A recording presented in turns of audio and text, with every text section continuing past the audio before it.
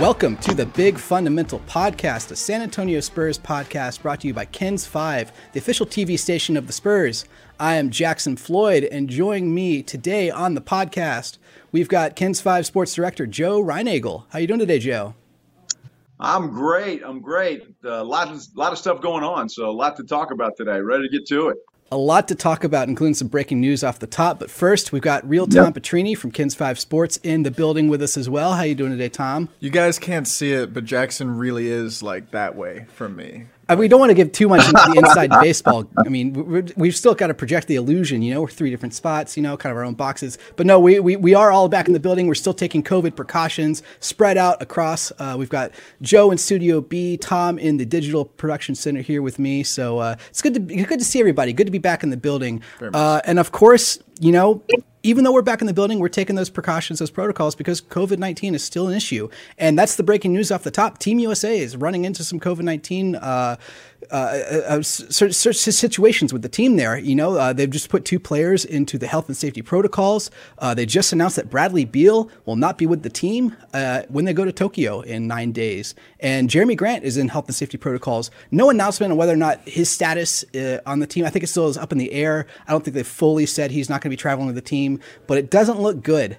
And I mean, Joe, you and I just passed each other in the hallway and just kind of said, look, one guy on a team can expose the whole team. We saw that throughout the entire regular season for the NBA. I mean, the Spurs had a couple guys exposed, and that derailed kind of the season for a few weeks for the Spurs, as plenty of players were in the COVID protocol. What does this mean for Team USA moving forward, Joe? Well, it's interesting because we just watched Coach Pop and Bradley Beal on the podium the other night after they beat Argentina. So, and then obviously Beal was all over the floor with his teammates, all of them. He had a great game against the Argentinians. So, it's a scary deal, and I'm sure Pop's a little concerned about it. Anybody that's a Team USA fan should be concerned about it. Hopefully it won't spread like wildfire throughout the whole team, but it is something to be concerned about.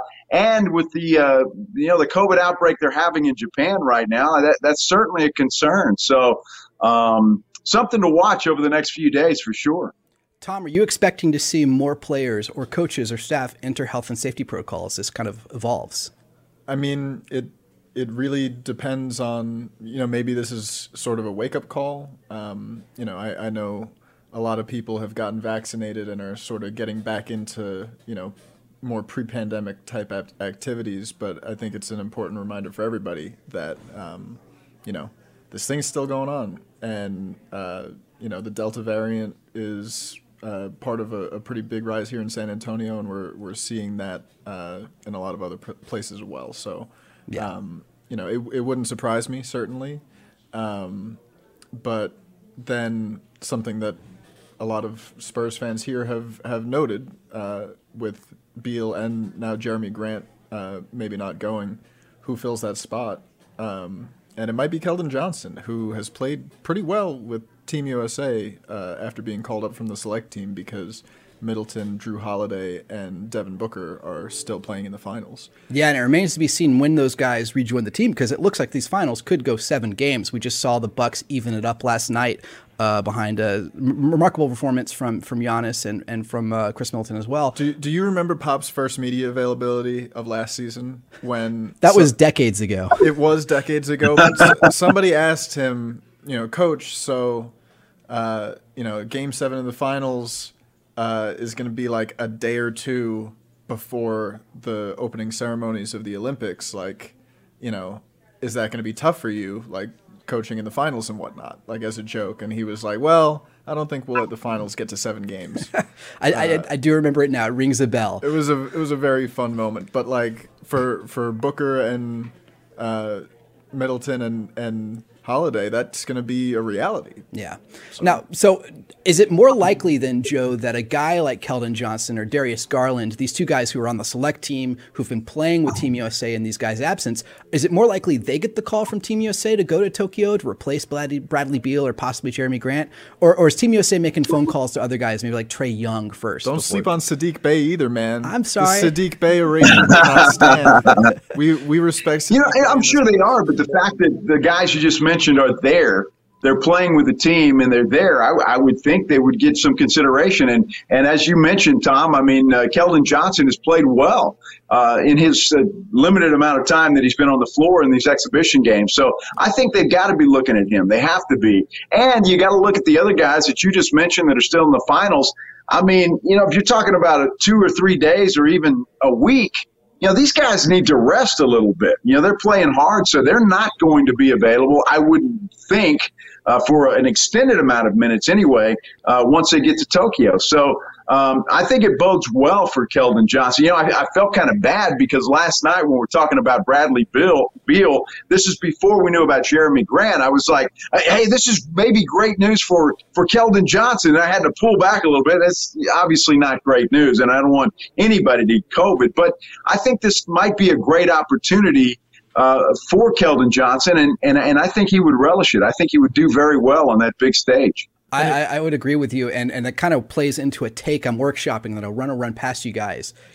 We've seen Keldon Johnson as a member of the Rising Stars team, that kind of getting that national recognition there. Now he's on the select team, playing with Team USA in these exhibition games, maybe working his way up towards the Tokyo Olympics. Is he the new face of the Spurs?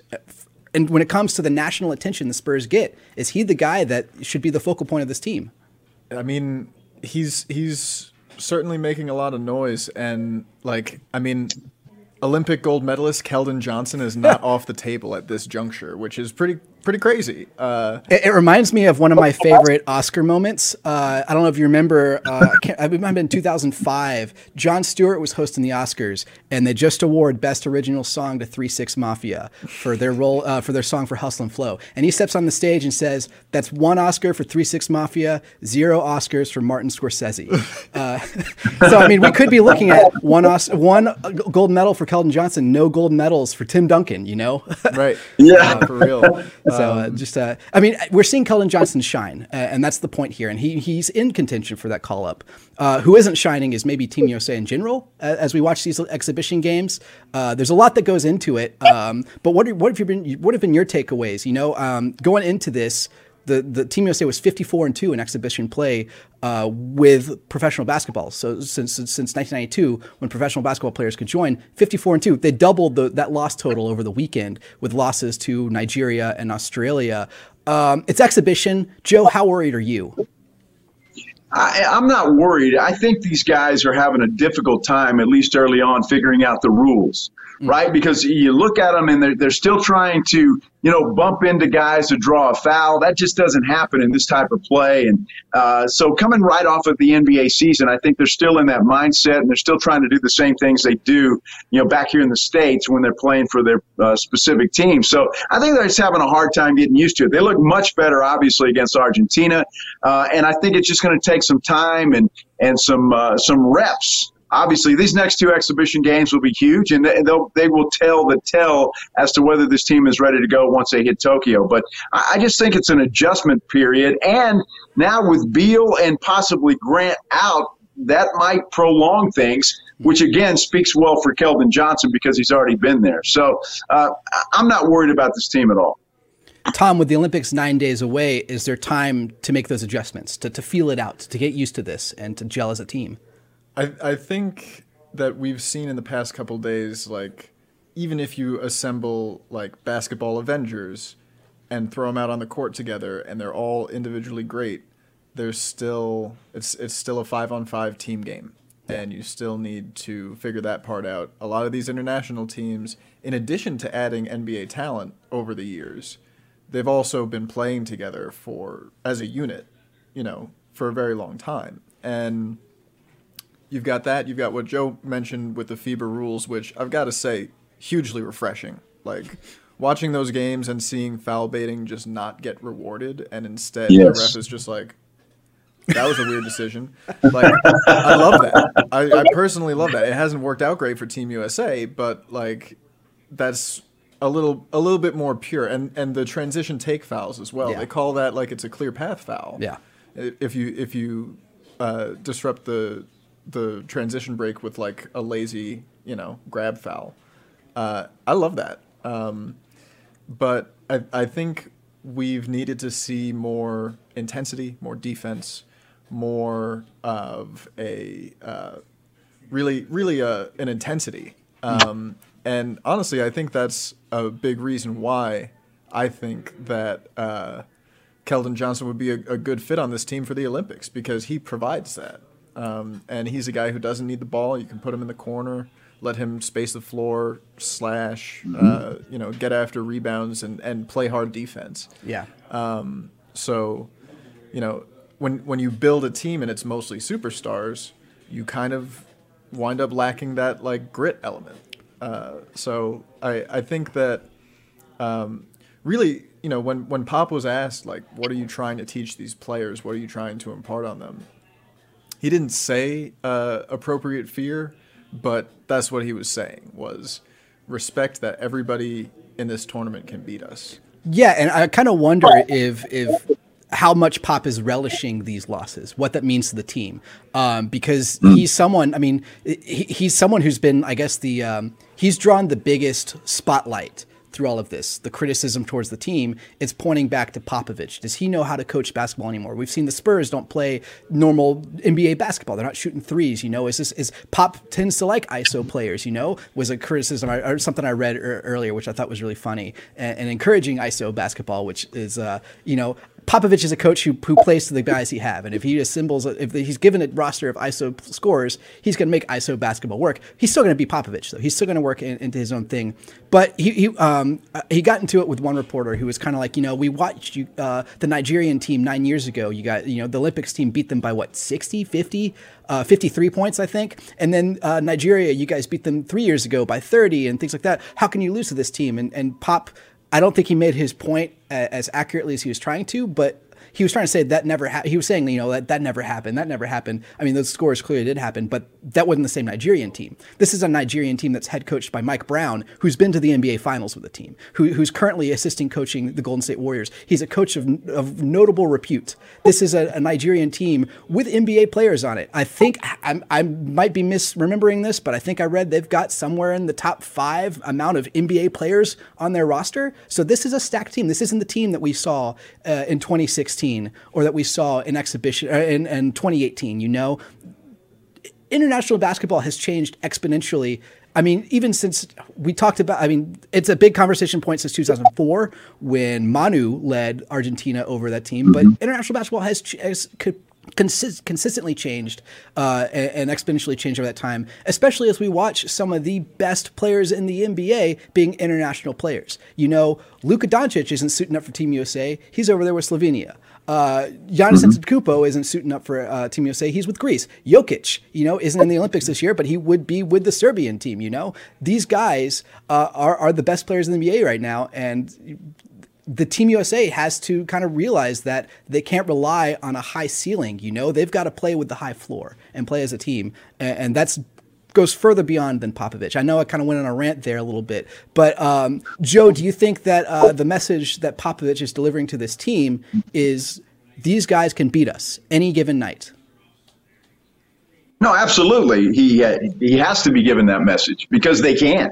It's not like the Harlem Globetrotters against the Washington Senators anymore. I mean, it used to be that way when they first assembled the best players from the NBA to go play. I mean, they were just wiping the floor with everybody. And it's not that way anymore. European players now are a big part of the NBA, and they're superstars in the NBA, and they can play. And now they're playing for their home countries. And I look at that Australian team, and you're seeing Patty Mills and Joe Ingles and a lot of guys that you normally hear, that are playing here in the NBA. So it's a different ball game. And I think you're right in a way. Pop doesn't mind the losses.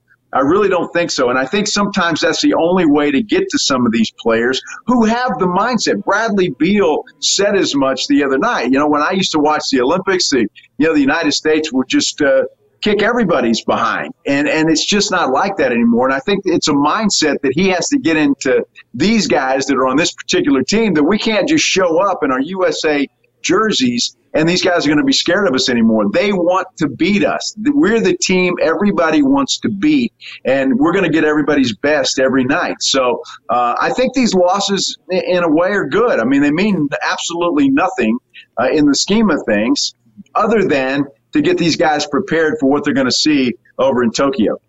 I'm glad you brought up Australia because we saw FIBA Patty rear his ugly head again.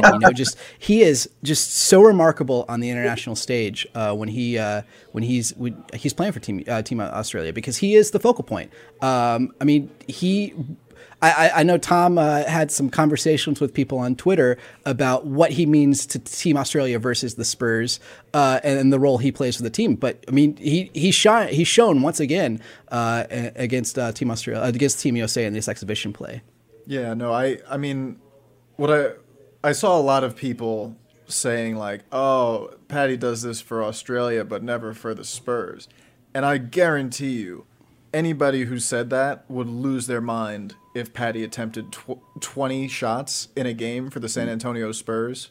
The website would just like be on fire because that's not his role. Yeah, he's a bench shooter for the San Antonio Spurs.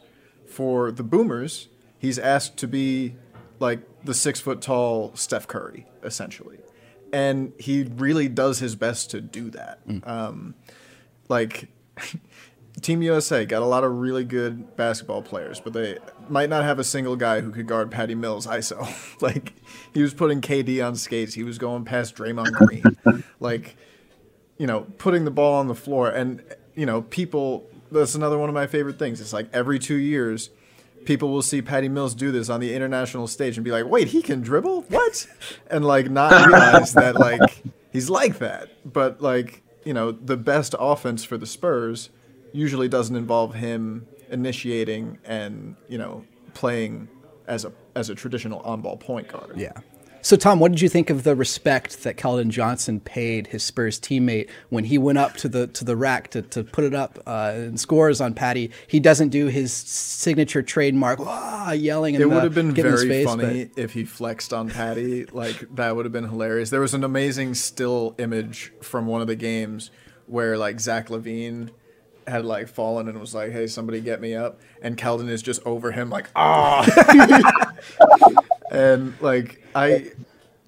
you need a guy with that sort of energy. Yeah, he just brings just manic child energy. Yeah, and it's so pure and so fun. And what's great about that? I don't think Patty would have minded.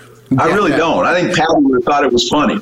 So, I wish he would have done that. But, he's respecting his elders, right? But I think Patty would have laughed at it. Yeah. Speaking of respecting your elders, as a quick aside, but I just got to shout out Luis Scola for his transformation from stringy, long-haired, skinny Argentinian to, I don't know, Batfleck. He kind of looks like Ben Affleck in Justice League. Jacked. So I saw a lot of people comparing him to the X-Men character Colossus or Cable, just these ripped dudes. 42 years old. I don't know how you do it, but it's very impressive. So respect to your elders there. I think he's just been lifting weights since his NBA career ended. It wouldn't surprise me if he's just been doing bicep curls and head crushers for I don't know, 10 hours a day. I mean, he put in the work and it shows. So before we move on for Olympic stuff, they've got 2 more exhibition games coming up. They play, Australia one more time, and then they play Spain, and then they Olympic basketball begins July 24th, so it's just right around the corner there. Looking back at the last weekend of basketball we saw, the question a lot of people asking on Twitter was, is Coach Popovich washed? You posed it to the room? I just had to let the silence linger there. Just the stupidity of the question. So you don't think he's going to retire from the Spurs right now based on the last weekend of basketball is what I'm hearing. So. See, the first 2 games, I was like, wow, maybe Greg Popovich is a bad basketball coach. But then they beat Argentina, and I was like, oh, no, wait, he's good. They had leads in both the games, too. And so you're that guy on Twitter, I see. He's got a lot of burners out there. No, we'll see Popovich back on the Spurs bench next season. That's a guarantee. A guy we won't see on the Spurs bench, though, is Will Hardy, the Spurs assistant coach, joining Ime Udoka, another former Spurs assistant who was recently hired as the Boston Celtics head coach. Will Hardy will be an assistant coach on that Celtics bench. I quickly just want to throw out, in the name of big fun, a few names from what I think might be most likely to least likely to fill that spot. So here's the names I want to throw out to you guys. Just quickly, if you think, on a scale of 10, how likely he is a considerable candidate for the role here. Brett Brown, formerly of the 76ers, also a former Spurs assistant. thoughts that he might be on joining the Spurs bench? Tom, where's he at now? Is he? He's nowhere. He's just floating. So he's a free agent in that sense. That could be. It wouldn't surprise me, but then what do? I mean, Brett Brown is not a down the bench coach, right? He's a first assistant or a head coach. So then you've got all the what are you going to do? What happens to Becky Hammon in that case? And so I don't think a name like Brett Brown will do that. Unless he just wants to be here and come back to San Antonio and be on Pop's bench again. But I think it's going to be an up-and-comer, somebody that, like a Will Hardy, for example, that just kind of moves up or comes in and is trying to work their way up to becoming a head coach in the NBA one day. So, Joe. Because Will Hardy will be. Yeah. So, Joe, how about Matt Nielsen of the Austin Spurs? He's only been there since November 2020 as the head coach. Could they bring him up the ranks? Absolutely. Why not? I think the sky's the limit when you go there. I think there are a lot of young up-and-comers to choose from. And certainly he's a possibility for sure, but I think there's a lot of up-and-comers. And, Pop has been able to pull some people out of nowhere and bring them in and who had ever heard of Will Hardy? Right. I mean, he comes out of nowhere, and he's really shown that he's got a good basketball IQ. And, so there's a lot to choose from, and I think whoever takes that spot is fortunate and has a bright future ahead of him. I just got to say, shout out Will Hardy, man! Like former intern, yeah, like video, yeah, like he was putting in work, like watching film till his eyes bled. I mean, that's the Spoelstra path, right? Former video guy getting rising. Well, and also, and the name escapes me. He went off. He was the head coach of the Orlando Magic for a while. I'll think of it. I lost it. That's old age, fella. Sorry. It's okay. Are you talking about Jacques Vaughn? No, I'm not talking about Jacques. I can see his face, but I can't think of his name. He started out with Spurs in the film room and worked his way up to become a head coach. He went to Orlando, and then he was somewhere else as well. And the name escapes me at the moment. No worries. I'll think of it. Just quickly, Tom, could it be a former player from the Spurs? There's a couple guys out there. Tiago Splitters with the Nets. LaMarcus Aldridge, someone on Twitter asked him if he wanted to join the Nets assistant coaching staff, and he was like, I'm available. Could he maybe join the Spurs assistant coaching staff instead? And then a guy who is linked to a Spurs open assistant coaching position 2 years ago was Manu Ginobili. Could he maybe want to come back into the fold? I mean, Manu seems to be really enjoying riding his bike and seeing beautiful natural, places with his family. Who wouldn't, right? Yeah, and by all means, he should absolutely enjoy the hell out of his retirement. Yeah, I certainly would. All right, the biggest and funnest name for you guys. Would it be the best move for the Spurs if Patty Mills retires after Olympics basketball and joins the Spurs assistant coaching staff? He's already kind of in that player coach role, in the summer league. I mean, the Orlando bubble, he didn't play. He coached the team alongside the other guys. Could he maybe join the assistant coaching ranks and then clear up some more of that? We've got a lot of we talk about a logjam at the guard position that kind of clears some things up there. I wonder if the Spurs maybe poke the bear there and just see if there's any interest. I think that it would. If that happened, it would be an unofficial thing. Yeah. And it would be if they would probably, if that was in their plans, they would bring him back on a 1-year deal, see what he's got, and if they want to go another direction, then it would be a short-term thing because he's still got buckets to get. I mean, we just saw him lead the game in scoring in a game that had Kevin Durant and Jason Tatum and Damian Lillard and Bradley Beal and all of those guys.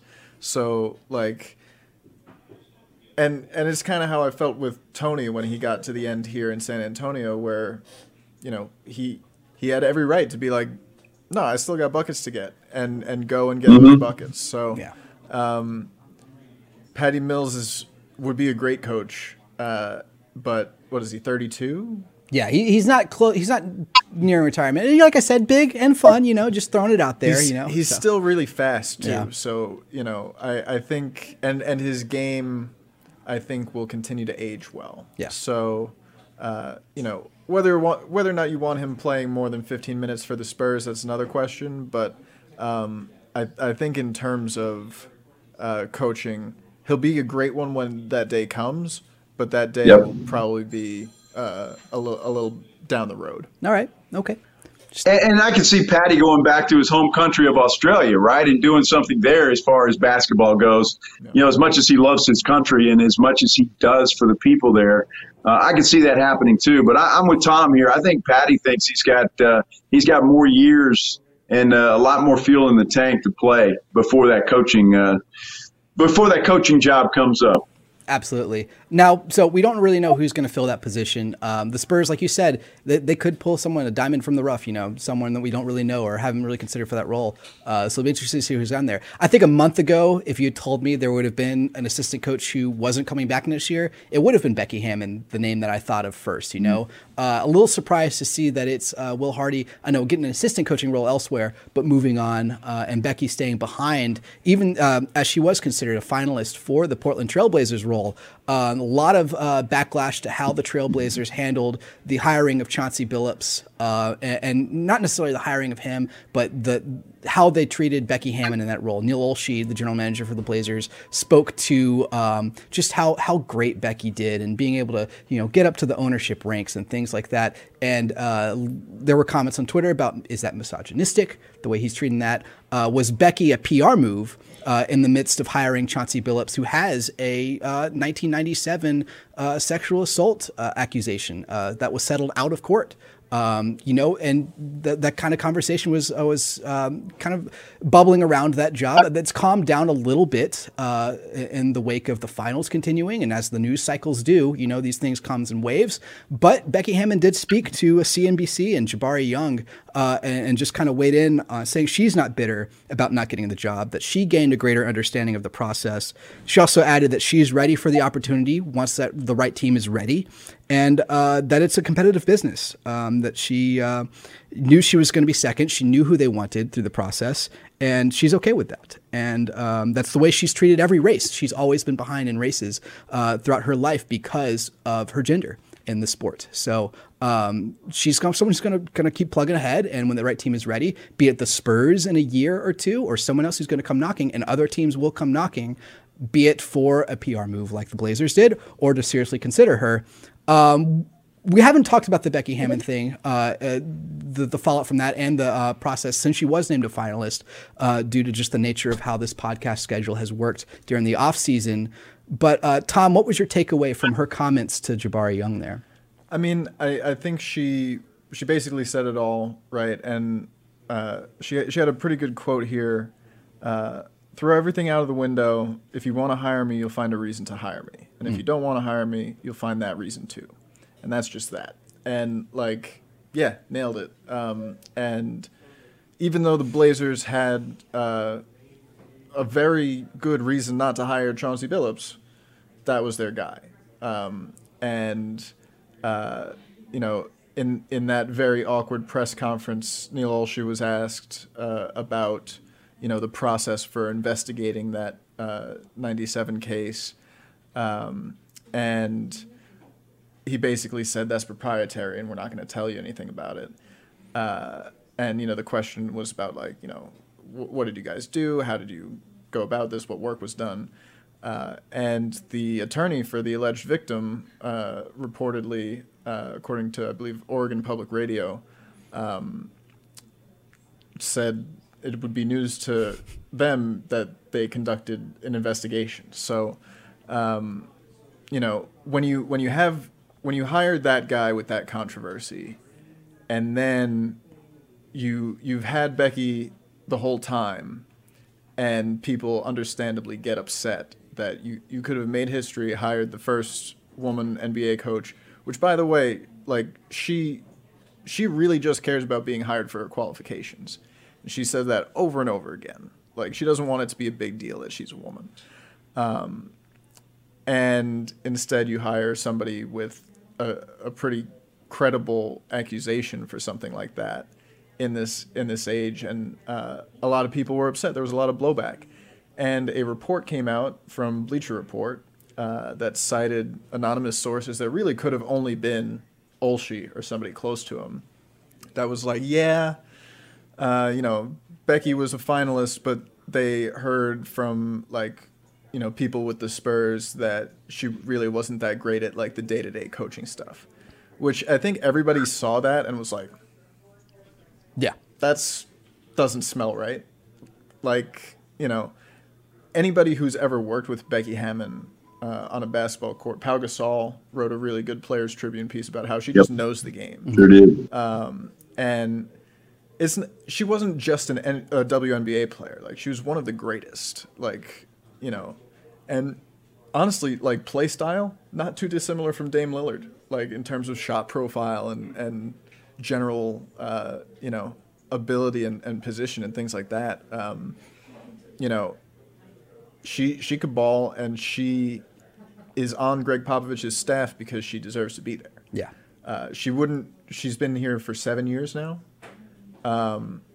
She would not be in San Antonio on the coaching staff if she was leaving a whole lot to be desired. So everybody who saw that, I think, treated it with a very high degree of skepticism that it was real. Yeah. Because it just seemed so out there and ridiculous. Well, it was totally ridiculous. Let's get to the ugly truth here, okay? And even in this day and age, no one is willing to take that chance. I mean, that's a huge thing. The media attention is going to be enormous when Becky Hammon or another female coach is hired. It's going to be enormous. The spotlight is going to be so bright on that particular team, whoever it is. Teams right now, and I'm going to say team management, and I'm going to say players as well, are just not willing and ready to pull the trigger on a hire like that. I just don't think so. You're going to find excuses like Portland made that we all agree is ridiculous. And I just believe that even in this day and time, it's going to take somebody with enormous guts to finally say, Becky Hammon is the person we want. I don't care what anybody says. I don't care about the spotlight. We're going to hire her. And I just believe in my heart that right now, there's not that team out there. Maybe it's the Spurs. Maybe they have to be the trailblazers that they've already been. Maybe that's the case. But I just honestly believe in my heart of hearts that nobody is ready to do that. And it's not just management. I think it's players as well. They're saying, we're not ready for this. The players that have been with Becky, I think would be fine with it. But the players that haven't, I think they're a little hesitant. And those are my thoughts, and I just believe that's what's happening right now. Joe, if that's the case, that's a shame. It is. I agree with you. I agree. And honestly, I think that those teams' hesitancy due to maybe an increased spotlight from the media might be overvaluating the situation. I don't think there would be judging every move she makes based on her gender or based on her being a woman. I think that there would be a little bit more of a I don't know. I don't think that criticism would be there from the media. I mean, there would be people, talking heads on air, who need to fill time on their debate shows who will bring it up. But overall, I think the national media would be much more, wouldn't take that leap, wouldn't take if the team struggled, if she lost 2 games in a row, 3 games in a row, they wouldn't make the jump to, well, they did that because she's a woman. Now, from the player's perspective, I do think there may be more hesitancy, like you're saying, from players who haven't been around a woman assistant coach. But Becky Hammon is not the only one. There are plenty of other women in the league. I think the Pelicans have an assistant coach who's a woman. The Boston Celtics had an assistant coach who is a woman. It's becoming more widespread, and I think that being exposed to that and having that, being in that position, will change players' minds. And I think that a lot of the younger generation, the majority of the younger generation, is probably going to be more fine with it than the guys who are over 30. And like you said, her being around the Spurs makes it probably the best opportunity for her, the best chance for every single player on that team to embrace her as the head coach, because they've seen her success. A lot of the guys on this team, like DeJounte Murray, watched her win the summer league. Were there on the sidelines when they won the summer league, right? Or was DeJounte? That was the year before DeJounte. Right. That was the year before DeJounte. But anyways, they've seen her successes. They've seen her take over the head coaching mantle from Popovich in a game. They've been around that, and they see the day-to-day with her and how successful and good she is as a coach. It's asinine for the Trailblazers to accuse the Spurs of saying anything negative about her when they would not have handed her the head coaching reins for a game when Popovich stepped away if she was bad at this. So I think that, you know, there are definitely going to be some people on the different teams who are resistant to this idea for really antiquated reasons. And I think that the Blazers are a prime example of that, because if it's harder to hire a woman, like in terms of like the public spotlight and things like that, than it is to hire somebody with, you know, credible sexual assault allegations that you have to, you know, then explain in the introductory press conference, but not really explain. Be like, yeah, we looked into it and everything's cool, and don't ask us any more questions about it. Like, how is that easier to do than doing something that, you know, at least in terms of, you know, what people would say publicly about it? Is it because it's been done?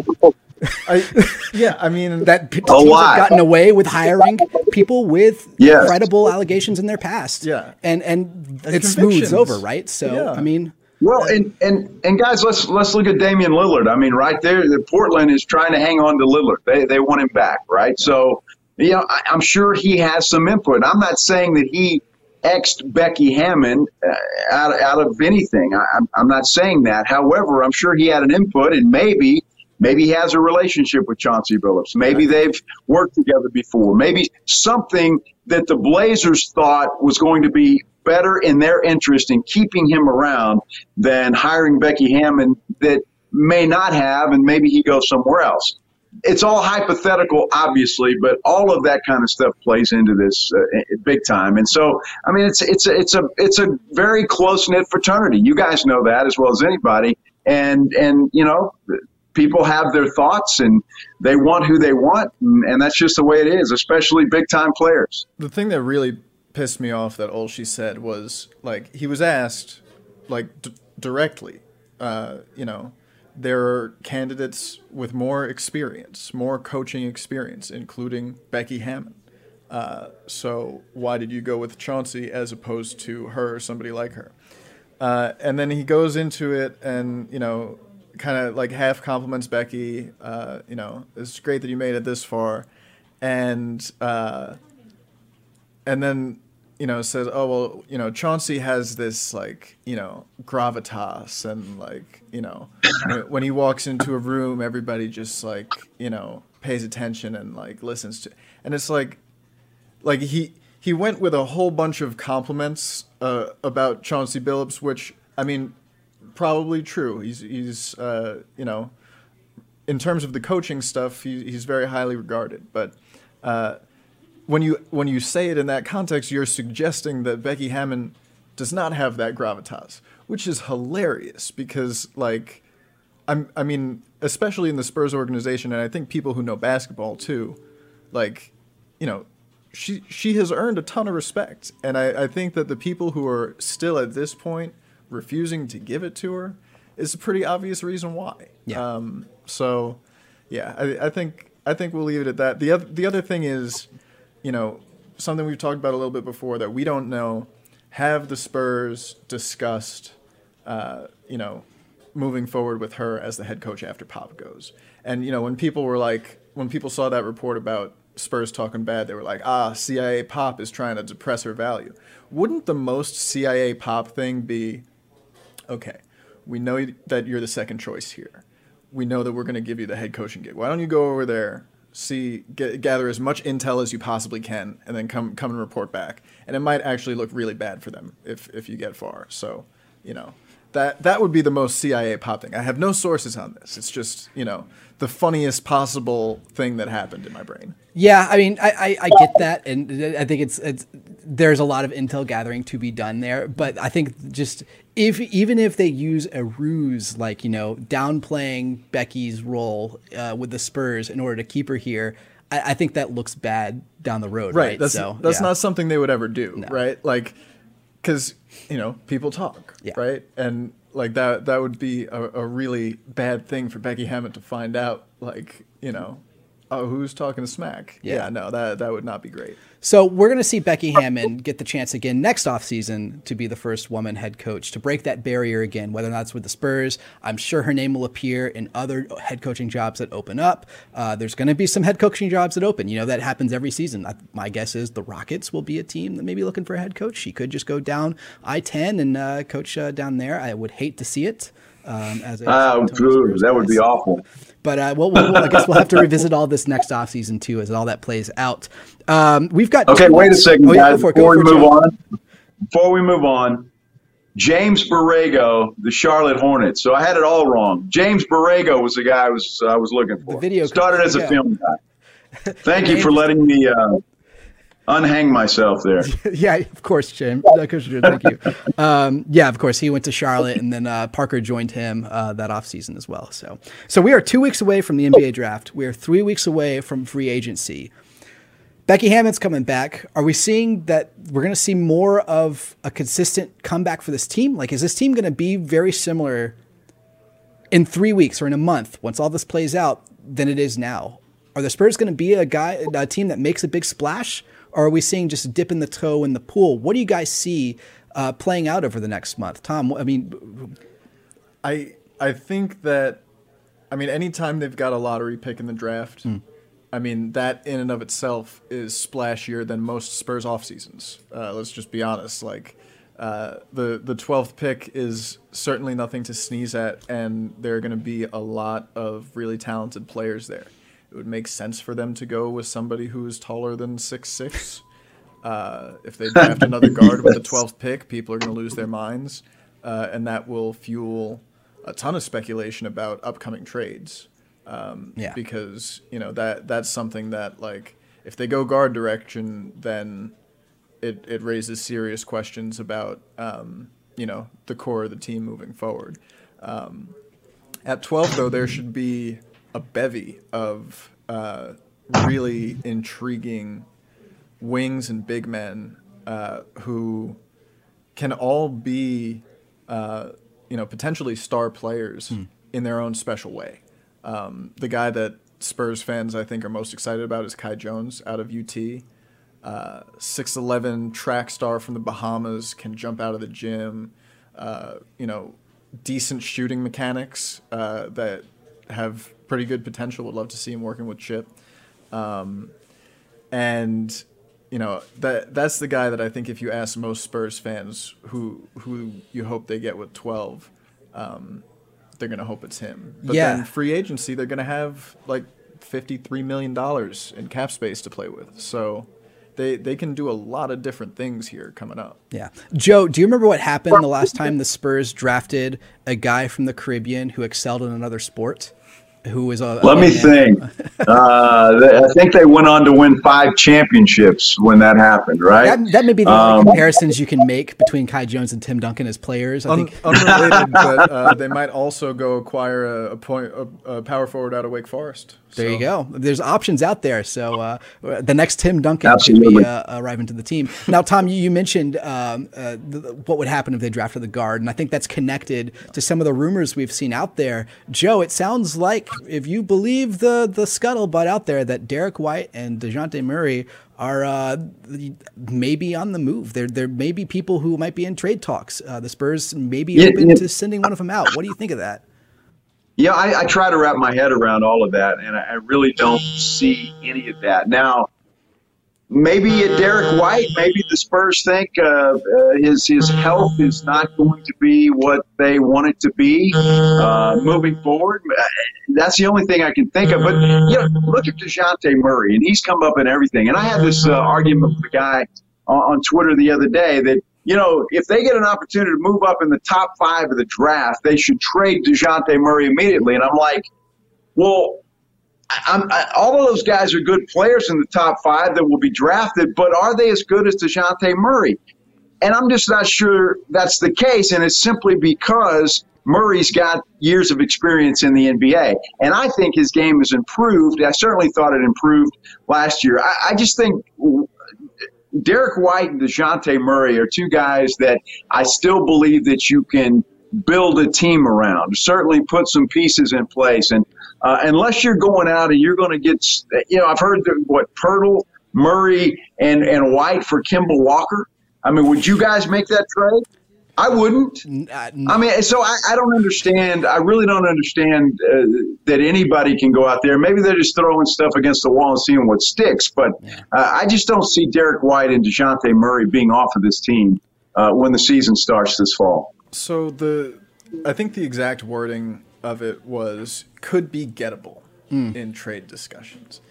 And, I mean, I don't think that would be news about 99% of NBA players because, even the great ones are gettable for the right package, right? Of course. And so, when I heard that, though, I started to think about, okay, if there is truth to this, what would be the deals that would, that the Spurs might be considering putting them in? Like what would move the needle that much that they would part with one of these guys who, they really quite like. And if they could get into the top 5 of the draft, I think they would have to consider it because, if you look at a guy like Evan Mobley, I've not seen many 7-footers move like him or shoot like him or, play like him. He's a really special player. So if it's a top 5 pick and you've got to part with some pieces of the young core, they might consider that. I just wonder what team in the top 5, top 4 would be willing to part with that pick. Somebody mentioned Cavs and package the pick with Kevin Love and his bad contract. And, he's on Team USA with Pop and all of that.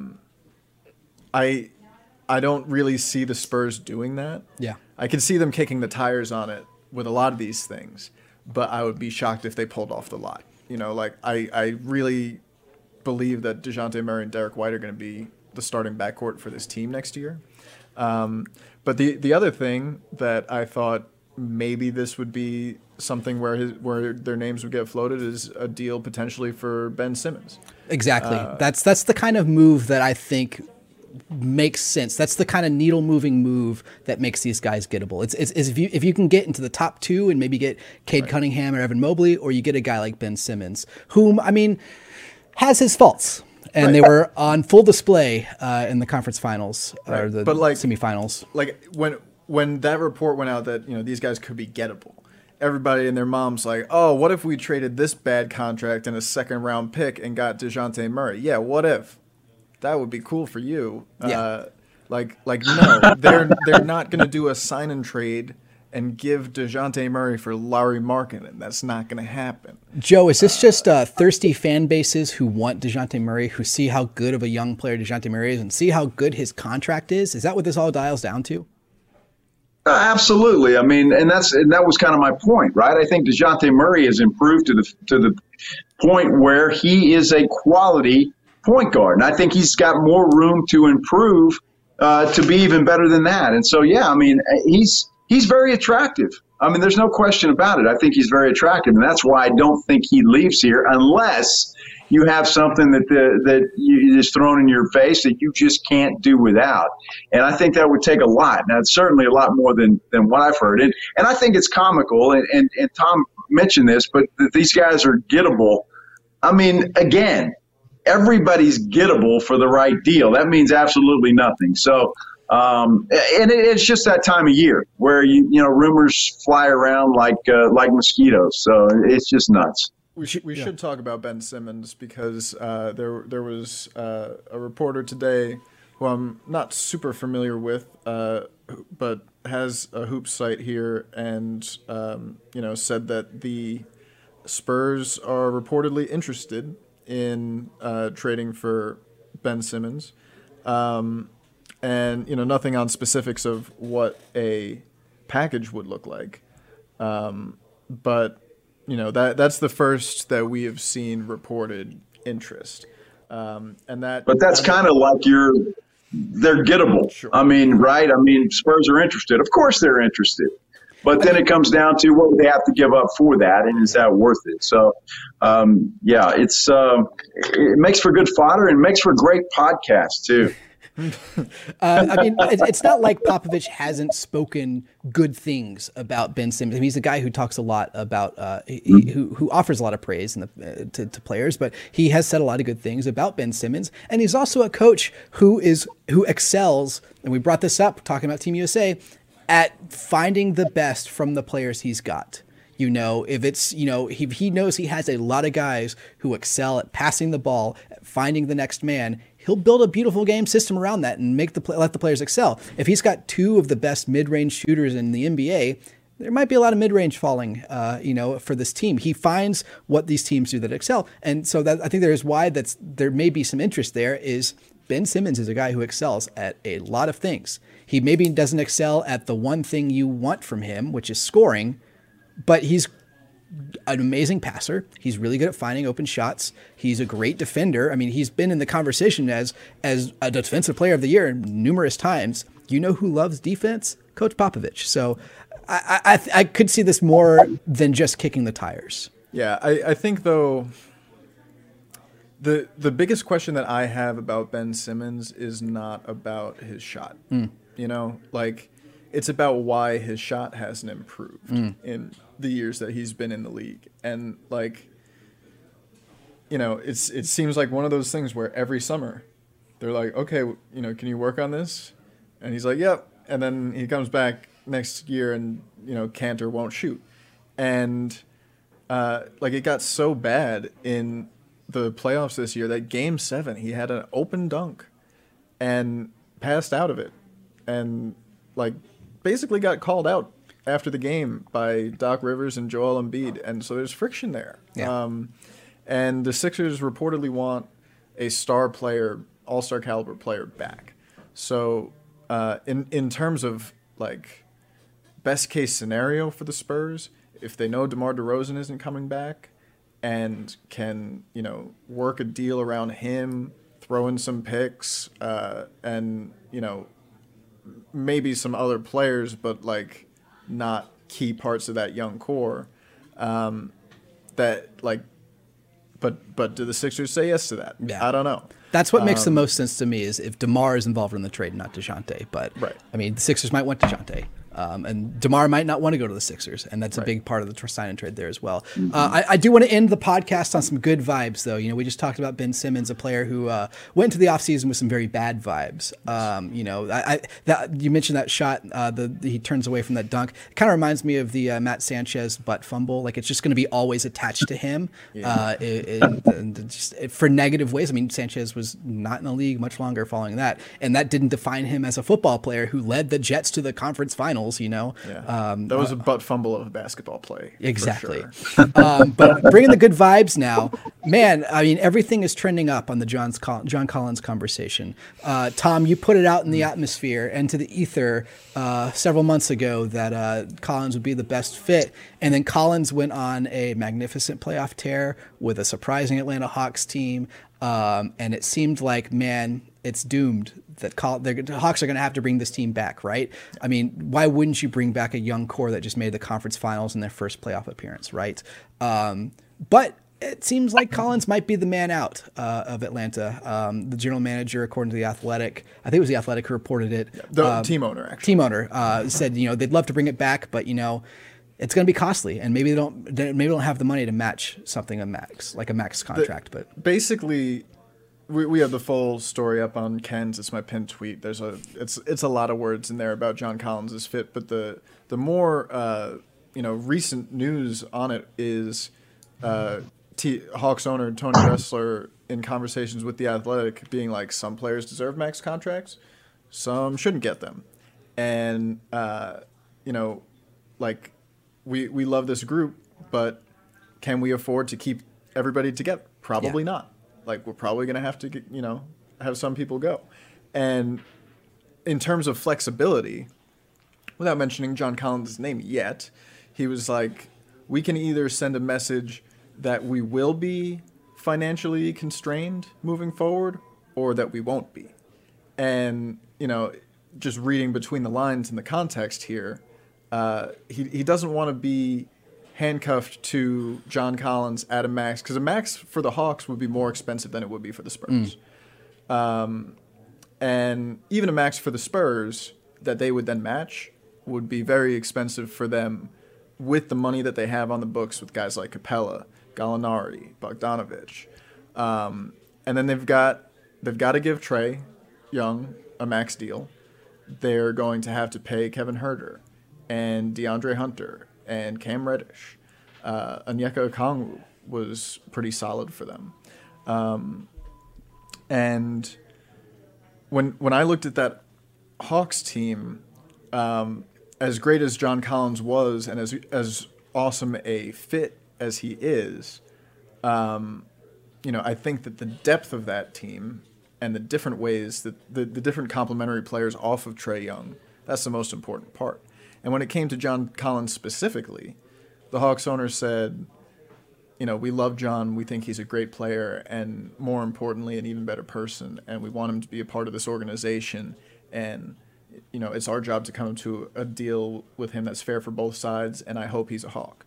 That guy's in a position to guarantee that he's a Hawk next year. Yeah. And, I think if that was the plan, he'd be fine saying it. And maybe it's a little bit of hardball, like, no, don't sign that offer sheet. We won't match it. And then, it winds up on their table, and they're like, and he just closes his eyes and signs on the dotted line. Yeah. Could be a little bit of that. Yeah. But it also could be laying the groundwork for a fan base that's clamoring, hey, we need this guy. You're the billionaire, you pay him. And for him to be like, well, I run a business, which nobody wants to hear as a sports fan from billionaire, but laying the groundwork there for this is why we didn't bring him back. Yeah. And if the Spurs offer him a max contract, which they can afford to do, it would start at $28 million a year and leave them like $25 million in remaining cap space. 4 years, about $120 million. And yeah, it would be a quarter of the cap, but it would be it would make him the highest paid player on the team. But they have all of their young core under contract. Yeah. And extending Lonnie Walker probably won't be too expensive. Going to have extensions coming up for Keldon and Luka, and then the next guys, but they can afford to take a swing on him and give him the max deal that he wants, because he apparently turned down around $4 and $90 from the Hawks and wants a max deal. Spurs can do that for him, and is he a go-to scorer? No, but he does everything else at such a high level at that modern four, position.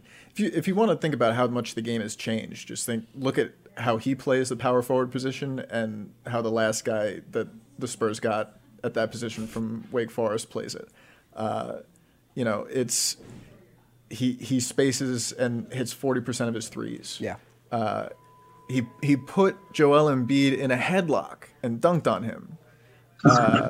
He's a nuclear powered lob threat. The caliber of which these Spurs ball handlers really haven't played with. Yeah.